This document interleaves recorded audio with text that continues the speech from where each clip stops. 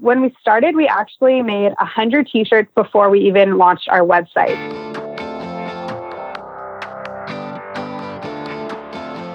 Hey, my name is Felix T, and I'm the host of Shopify Masters, a weekly podcast powered by Shopify, the easiest way to sell online, in person, and anywhere in between.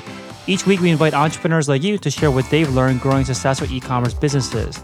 In this episode, you'll learn how they sold 100 shirts before launching their store, how to build a community that engages with each other, and why the type of content matters depending on which social media platform you're using. Today, I'm joined by Mallory Rowan from LVD Fitness. LVD is a lifestyle apparel company that provides 1 month of clean water for every item sold and was started in 2015 and based out of Ottawa. Welcome, Mallory. Hi, I'm excited to be here. Yeah, so you started this business as a school project? Yeah, so it was in my last year at university, one of my entrepreneurship classes. I had one the year before, and we did a group project, and we had to come up with this concept, right, for a product. And I felt like I put a lot of time and energy into it just to, at the end of the semester, forget about it. So the next year, I knew I really wanted to do something that I was actually passionate about. And I was really lucky because I'm a university, Carleton here in Ottawa. They really do encourage entrepreneurship. So they were actually pushing us to pick, projects that we'd actually want to pursue after. So it started as a class project, and then I actually ended up asking my co-founder to work on it with me, who wasn't even in the class at the time. And we just kind of dove in from there and decided to keep rolling with it after the semester ended. Got it. So did you even have to make a decision to go get a job versus continuing with the business after that? You pretty much just stayed with the business right from the get-go?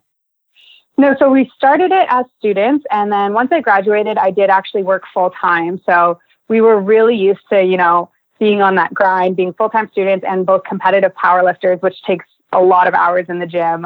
So we just kept on that same grind, got full-time jobs, covered us with some benefits, had some steady income, because at the time it was still really fresh. We hadn't even launched when I graduated. It was still very much just in that ideation phase. So yeah, we worked full-time while growing it, and I only quit my job last May. Got it. So when you did graduate and got your full-time jobs, how did you guys find the time to squeeze in the opportunity to work on the business? Yeah, we were really lucky because we were also living together. So it definitely helped things out because you're just squeezing every spare minute, whether it's waking up early or staying up late, trying to design that next collection or figure out the logistics of events. It was honestly just every spare minute we would put into it. We would take the weekends to go to events so that we could get right in front of our customers, and you just kind of get used to it, working on your lunch hour, working late nights. You just find the time where you can. Mm-hmm. When you first launched the business, was it t-shirts or what kind of apparel did you start off selling first? Yeah, so when we started, we actually made 100 t-shirts before we even launched our website. So we had the brand all finalized. We had actually done a bunch of wristbands that just said the name of the company without the logo even. Honestly, because we didn't have the logo in time for when we needed to print, but we really wanted to get our brand out there. So we were, started out by just giving out these wristbands, and then we decided to make 100 shirts and sell them offline because we didn't want to invest more after we already invested in the branding process, working with designers. We didn't want to invest more on things like Shopify if, we make this product and nobody's interested. So we made those 100 shirts. We decided if we can't sell them through word of mouth to our own community, we have to go back to the drawing board. So that's what we did. We went to one event. We just spread the news through the school. We had all the sports teams being really supportive. And we ended up with all of our shirts sold and some back orders. So that's how we really knew we had something. You were going to what kind of events, like powerlifting events? Yeah, so we were specifically focusing on the niche of powerlifting. Part of where our inspiration for the company was that powerlifting was growing so heavily at the time, and it still is today. And it's really shifted who a powerlifter is. I think a lot of people have this conception that powerlifters are bald, bearded, tattooed, fat guys. And that was really changing. And there was this modern powerlifter, and we liked minimalistic over skulls. We liked really simple, clean designs. And we liked a lot of things that were being targeted in different niches, but not ours. So that was really what we focused on. So we went right into those powerlifting events, and we were able to find a lot of people who were similar to us. And were these events, did they have did you sign up for a booth or something? Or how did you start selling your t-shirts once you got to the event? Yeah, so we definitely set up booths. at most powerlifting competitions, there's, one main stage going on. And in the back, there's often protein or any type of supplements, those kind of businesses, some coaching stuff, some equipment. So we decided to ask some people for some booths. And luckily, because the sport was so early and people are just so supportive in that community, we were able to do most of it at no charge, which is kind of unheard of. Most event sponsorships are insane pricing, right? So they said, you know what? It makes our event more interesting. It gives our audience something else to do in between lists. So yeah, come on, set up. And people were really, really great about it. Was it because no one was selling apparel and no one was selling apparel like yours? Like, why were they so interested in having you come basically for free? Yeah, I think that was definitely part of it. There was no one selling apparel. The whole concept of lifestyle apparel in powerlifting was unique at the time. So we were printing slogans on shirts that didn't exist on shirts, and they related to it on a level, and they knew that their lifters and their audience would. So it brought a different element. And as you mentioned earlier, we have that give back model as well. So that's always really great to get other people on board because they're like, hey, I can just give this person a table at the back of the room and it's going to help provide clean water to someone in a developing country. God, to have that kind of mission that goes above or it goes beyond just your brand of products, I think helps you tell your story and it helps people want to help you out, basically, which is exactly what happened in your case. So once you were going to these events and you guys had your 100 shirts and you're selling them, what were you learning from customers during these kind of one-on-one, like in-person sales that maybe influence your design or influence your business? Yeah, we definitely got some great feedback early on. It really pushed us to come out with more products because people were just so quick to buy that first t-shirt and then they wanted more. So we made, decals early on and we had the wristbands, but we were kind of running out of things to give them. So that's when we started making a few more items for our online launch. So we added a zip up, we added a hat, we added all these little things to be able to give people more of a package. And that was really, really helpful because it also taught us a lot from a sales and marketing perspective. Got it. So you decide to expand to different types of apparel, like you said, a zip up, instead of just printing new designs on shirts, at least initially. What made you guys make that decision? I think it's an important one because a lot of people get stuck at this phase and they're trying to decide, should I just put what's already with the design that's working on other things, or just design new things on the same shirts? Yeah, one thing we were really lucky with is that we had a really powerful brand image from the start. So in fitness specifically, it's easy to start up a t-shirt company, right? So in fitness, you'll often see people come up with a name and then slap a logo that has a barbell on it or something similar to that. And for us, we actually spent 3 months with designers working on over 50 logos to find something that felt like us, that worked in all the different ways that we wanted it to work. And I think that putting that groundwork in was really helpful because it made it that we could put our logo on a hat and people wanted it. People wanted to ask right away, hey, where'd you get that hat? Because it was just a cool logo. So that was one side that was really helpful. And then on the other end, we were in this timing play, right, where powerlifters didn't have a brand they identified with.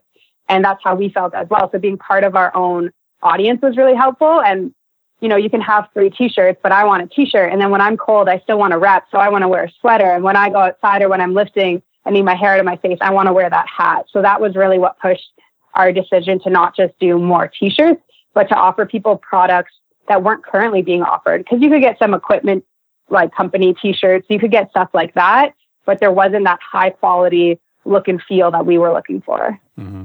So you said that you before you even launched or before you made the shirts, you spent 3 months with designers to work on 50 designs. Where did you find these designers? Like, how did you go about that? Tell us a little more about that process.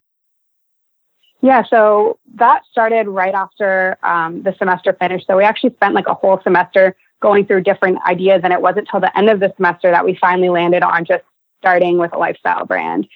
And I was working at another startup in the time in the tech space. But given what the product was, we had a lot of graphic designers. So I approached one of them. And I said, hey, I know you have a lot on your plate, but is there anyone you could recommend for something like this?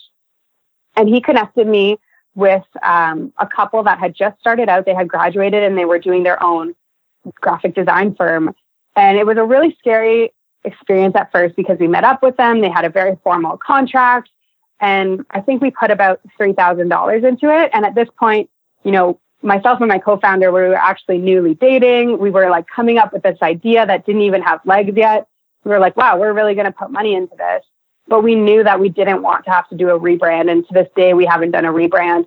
So that was really important, was putting in that time that people often skip just to make sure that the brand is in some sense going to sell itself.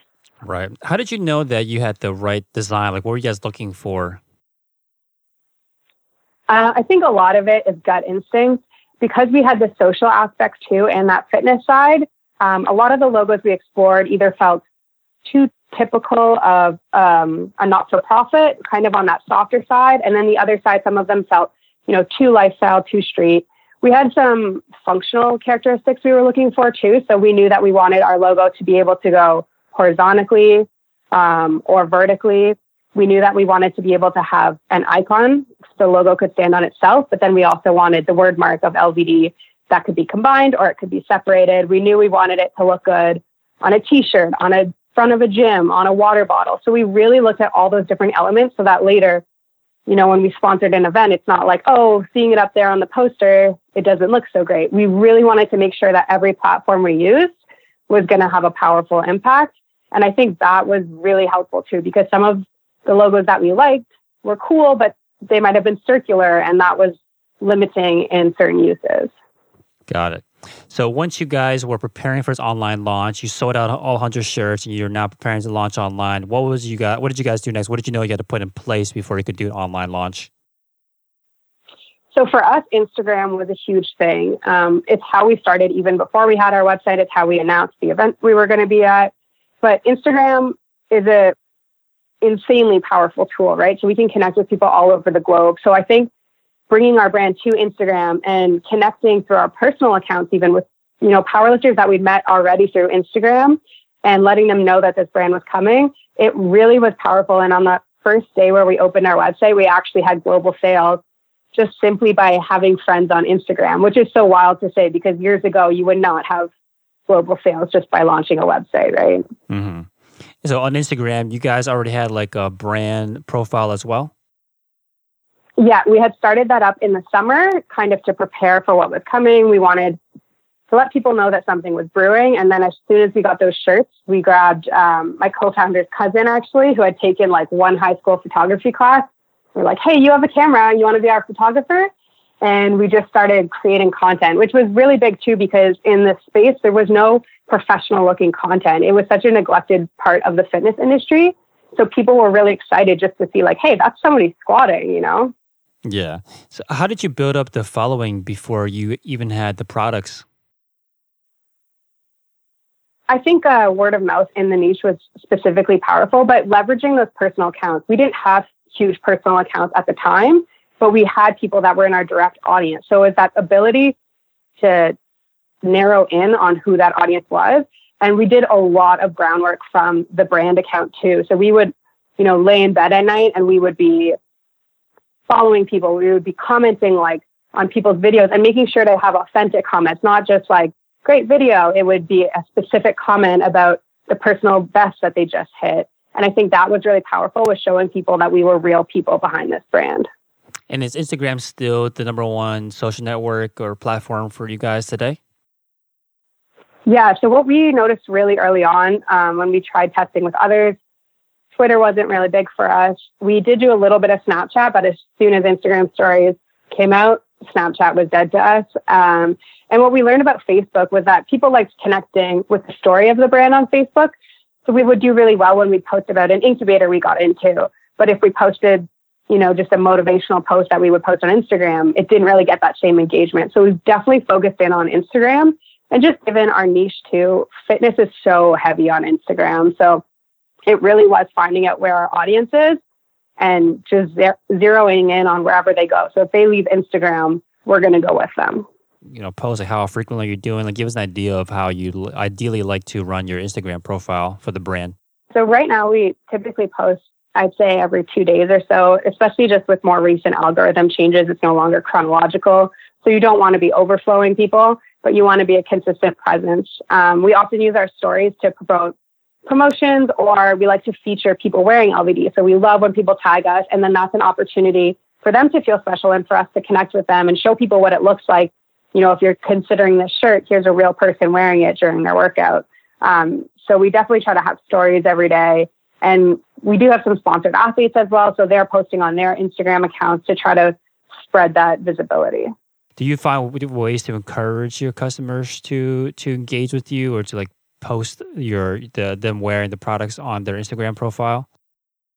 Yeah, so we've done a lot of testing with Instagram. Something that was fun is how I mentioned posting people wearing LVD in our stories.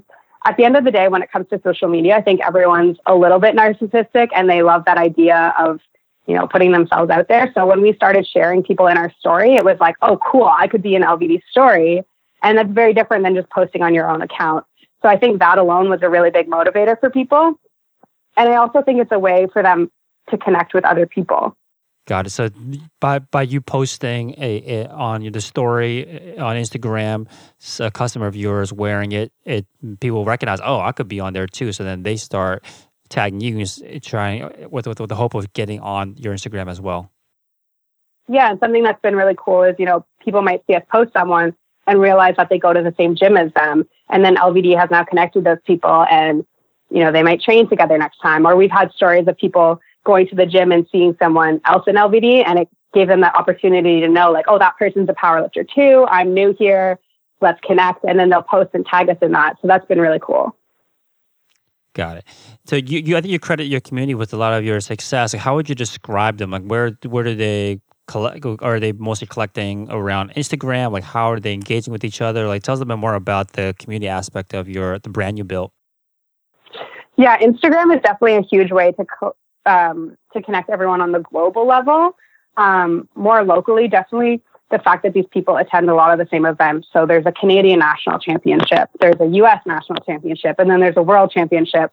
So it's different opportunities for people to connect on all those different levels, which I think is really cool. And then connecting with the brand, we also really emphasize our email subscribers. So what we do is when we launch collections, we launch to our email list first.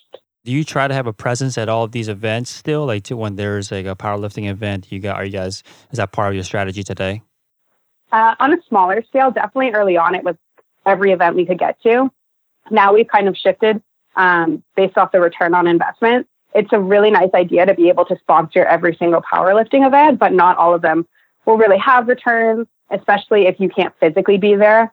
So we do still try to sponsor to support the sport, but we've shifted some of that budget to online so that we can grow the online sales bigger and bigger compared to event sales and putting money into things like a loyalty program instead. Got it. For someone out there, for a brand out there that's starting from scratch, starting a community from scratch, and they want to follow your footsteps by going on Instagram, are there things that you find that you guys have been able to do to get your community? Because I think one key thing about community is that they are talking, interacting with each other. Have you found ways that worked really well to get that kind of engagement between, your customers, between members of your community? Yeah, so I think one thing that's worked really well for us, which we kind of fell into, is using real customers for our photos.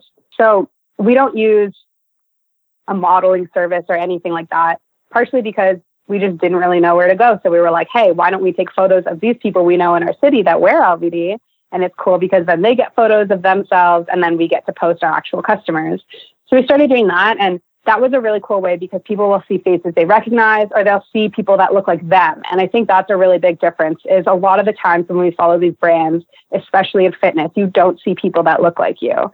And it's a really important factor in connecting with a brand because, a lot of the times you see them, every person on the page is an extra small. And if I'm a large, one, I don't know how I would look in the apparel. And two, I honestly am not really connecting the same way because it feels like it's not made for me. So when we post all these different sizes, all these different ethnicities, I think that's a really impactful way. And on a more tactical level, something we figured out just by testing early on was creating those more engaging captions and asking your audience real questions that are relevant to them. And then when we would post those, we would ask a few friends. I would just text them and say, hey, do you mind commenting on LVD's last post? They would read the post. They would comment something authentic. And then all of a sudden, when there's 5 comments already there, it just opens up this platform and people are willing to share. And it was a really cool thing to see. It's kind of like no one wants to be the first one.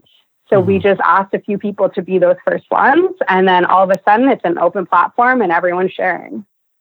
That makes sense. Kind of get the ball rolling for people to feel comfortable sharing by having someone else, share first. Exactly. Now, you mentioned email marketing has been able to, is where you launch your products to first. And I think you mentioned as well to us that you have a VIP list. Tell us a little more about this. What is the VIP list? Yeah, so we have two things going on right now. We have our email list that we've been growing since day one. It was really important for us to do that because we're so dependent on Instagram early on.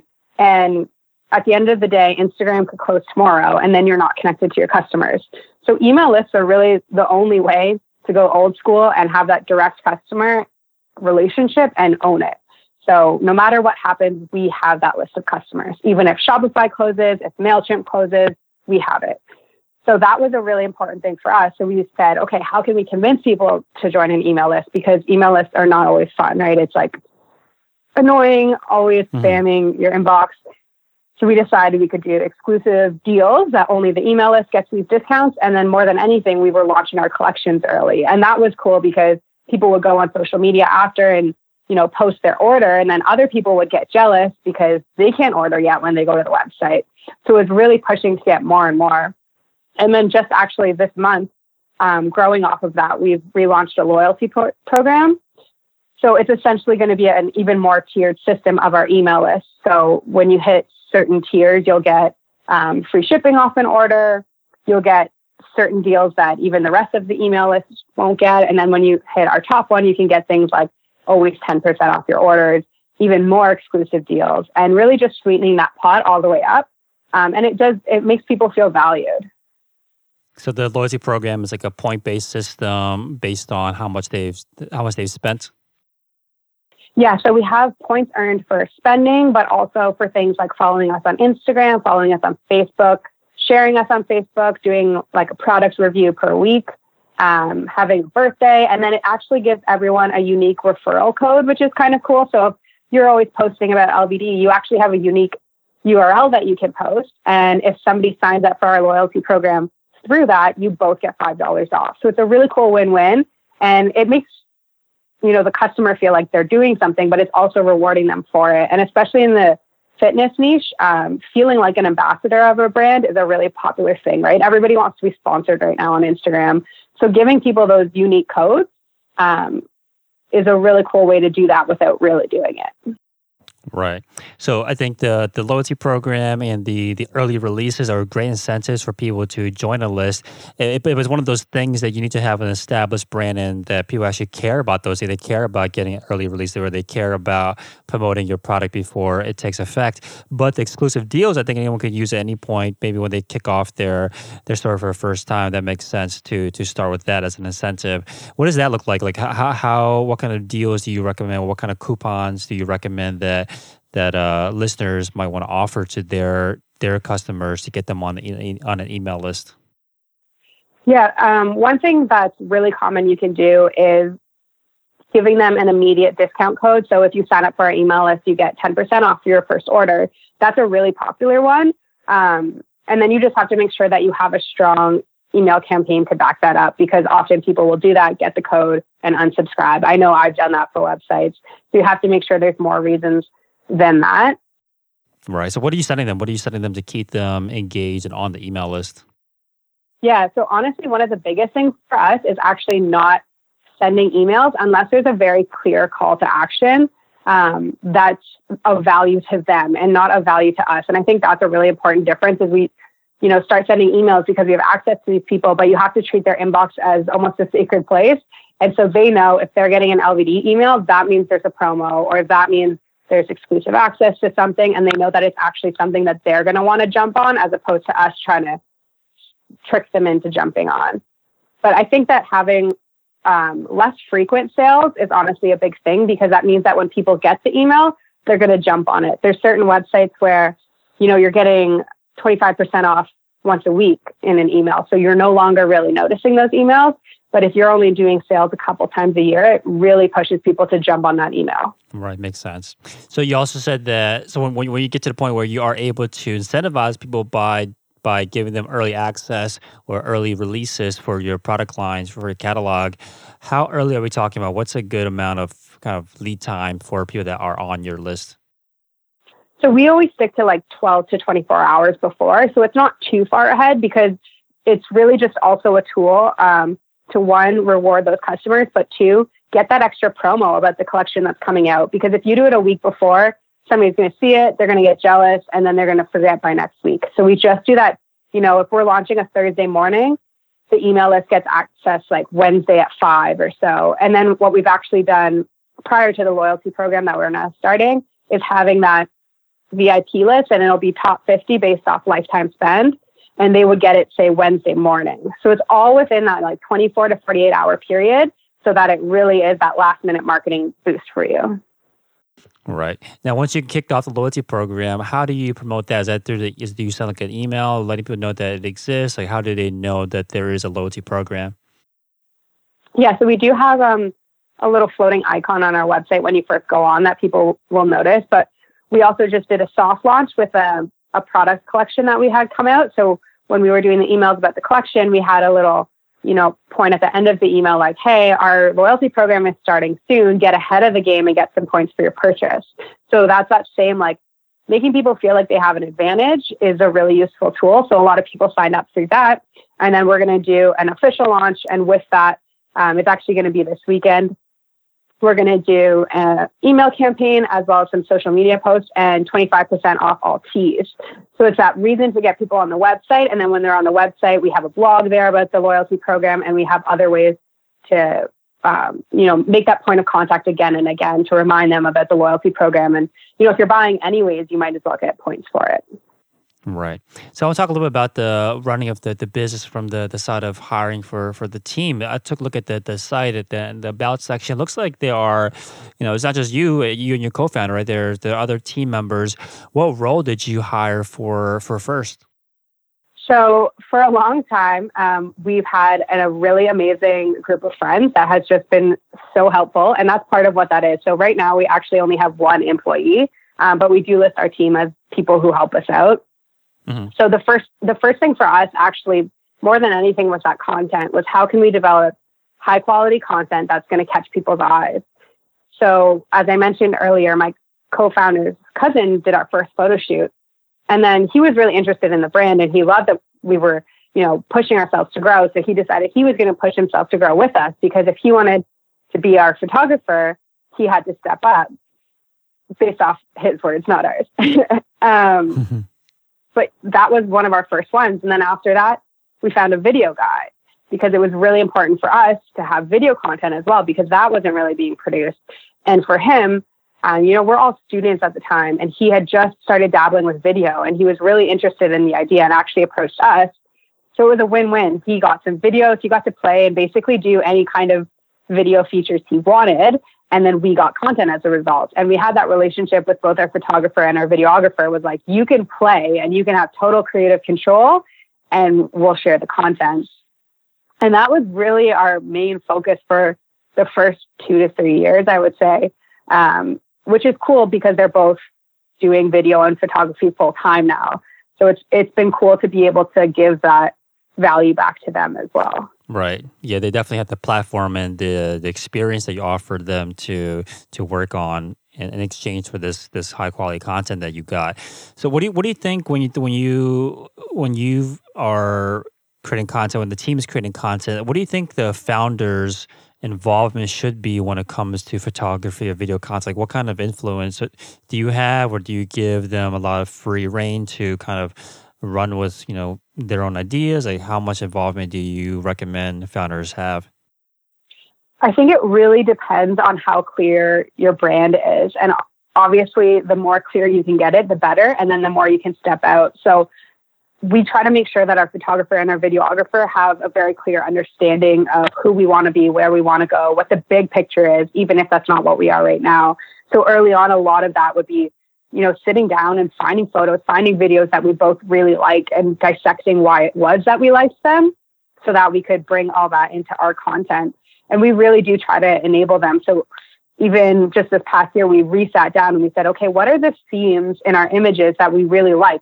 When there's a photo that I really like, and then there's one that I'm not a huge fan of that they took, what is that difference? And we were able to identify very, very small things. But, we moved from, hey, we want videos and photos of squats and deadlifts, to, okay, a photo that has a certain energy to it, or a photo that implies movement. These were very small themes, but we were finding them across all of the content that was doing well and that we felt both best related to the brand. So I really think if you can just empower them by understanding your brand, it's a really great way to let them feel in control and give them something to own, but also for you to be able to step back and just know when you give them that apparel to go shoot, you're going to be getting some amazing shots back, and it's exactly what you want. Right. I think a lot of founders that aren't design oriented kind of just avoid this entire process, but you don't have to describe what you want with words from scratch. You can start with finding videos and photos that you like and talk about why you like it, which is the process you guys went through. Then over time, you'll have your own content to dissect, and then that should give you a lot more, get a little more precise with your direction because you're working from something that's even closer to your brand. So I think that's great that you don't just kind of try to, write a bunch of things that you want. You start with what already with assets with photos and videos that already exist, and then go from there. So the video content, is that going up on Instagram? Like where's the video content going? Yeah, so we've played with both Facebook and Instagram for video. Right now with Instagram, we like to still keep it to like 15 to 20 seconds. That first started when Instagram videos were that long. And then what we noticed was, unless it's telling a really important narrative, we like to keep it to still that 15 to 20 seconds because that's, fast paced, how you're going to keep someone's attention that long. It's actually a pretty long time when you're watching something on Instagram. So we only dabble over that time frame if there's a narration to the video. So someone telling their actual story along with the visuals, which we've only done a few times. And those are really powerful too, but you have to use them sparingly. If you're doing that every week, people start to ignore them. It's just like any type of content. And then we also found the video does well on Facebook. So it's important to keep up with what these social media platforms are pushing themselves, right? Because we all know for a while, and still today, like if you scroll through your Facebook feed, you can barely stop without landing on a video. So video is really prominent on Facebook. So we just started creating video for Facebook to get seen. And that was really powerful. And it's a different way for people to share it because they can tag their friends on Instagram. But unless you have a repost app, it's hard to download the video and share it. Right, that's a good point. That it's not only about being on the social media platforms that your customers are on, but then creating the right type of content based on what the platform itself wants to push. Like you're saying, Facebook really wants to push video right now. So by producing video for Facebook, you get that kind of organic lift, kind of little bonus points essentially from Facebook to help push your content out there for cheaper, potentially. Okay, cool. So how often are you guys doing product launches today? So right now, we usually do about, I would say 4 to 5 a year. We try to space them often about 8 weeks after. So we'll have some that aren't full collections, but we usually have 4 to 5 full collections. And that means, we're doing the marketing ahead of time. We're sending it to some people to post ahead of time. A collection typically has some sort of theme to it. And that also have its own color palette, its own fonts that we use. So we really try to make it thematic. And honestly, we've been finding it really enticing for customers. Yeah, can you walk us through the design process? Because it sounds like you're doing a lot of, obviously, prep work, right? There's a theme, there's a color palette, there's fonts involved. Like, who's involved in the design, and how long does it take to go through something like this? Yeah, so it's definitely one of those things that falls into the panicked back end of a startup for us. It's funny because from the outside, it looks really well thought out. And then we had a designer who was actually a customer, and then we brought her on board for her 3rd year of school last year. And she was like, wow, I thought you guys like totally had your stuff together, and it's not so much that on the inside, right? But all that's important is letting the customer think that. So we've definitely developed it a lot. But we usually start with whatever's drawing our eye at that time, like certain styles that we're personally attracted to. And then we kind of build it off, we always have 1 or 2 ideas. And then we'll start with that. And then we'll kind of look at what products do we want to have? Because the hard thing with designing a collection is you have the actual designs and then you have the products that it's going on, right? So do we want a hoodie? Do we want a crew neck? How many t-shirts do we want? What colors of t-shirts? And it's this little back and forth dance of like, we'll decide, okay, we think these are the products we want. And then we'll start working on the designs. And then we'll really like the idea of this one design that's being designed for a t-shirt, but then we decide it's better for a hoodie. So there's this constant back and forth of like, okay, so now what will the collection look like? And what colors do we want? And then there's always just this one moment where the theme just hits us, and then it really just starts snowballing from there, and the designs become more natural. We narrow in on those colors. And there's always that last minute tweak of like, there might be one color that you really want in it, but when you step back, it's not working with the rest. So you save that color for the next collection. And we've done a lot of designs that were designed, even a year before they come out, because we just can't get them to fit with a collection. But then when we find the right collection for them to fit, it can be our best products. But we know that if we designed it and released it the year before, it wouldn't have done well because it just didn't fit. So there's so much back and forth. But honestly, it's a fun process. It's just a lot. Right. So once the design is done, actually, how long would you say like a process takes when you guys are designing a collection? We usually end up doing some back and forth over 2 to 3 weeks. Got it. So once it's done, what happens next? Like, what happens? Is it going right to production? Like, how do you guys take the design and turn it into products that can land in customers' hands? Yeah, so the next step is definitely looking at the budget. We try to stick to specific budgets for collection launches. So then seeing, how much we want to order of each item and what sizes would do well with certain styles, figuring it out that way, and then figuring out a budget that's tied to that and seeing if we need to tweak. And then from there, we would reach out to our manufacturers and get that conversation going, making sure there's no barriers. Sometimes they might not have that fabric color, or they might not have that style right now. So having that discussion with them and then just placing that order usually takes about 3 weeks or so.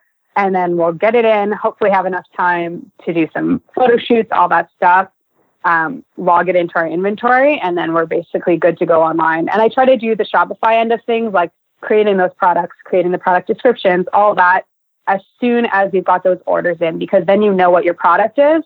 And there's nothing worse than being in the middle of trying to do all these photo shoots and get the marketing ready. And then you're like, oh, wow, I need to make 20 products in Shopify. So it's really important to kind of get that stuff that seems smaller out of the way earlier. Mm-hmm. So speaking of the site, can you tell us a little bit more about the apps or tools that you use to run the business? So it's funny. I was thinking about this question, like what tools have been the most helpful for us?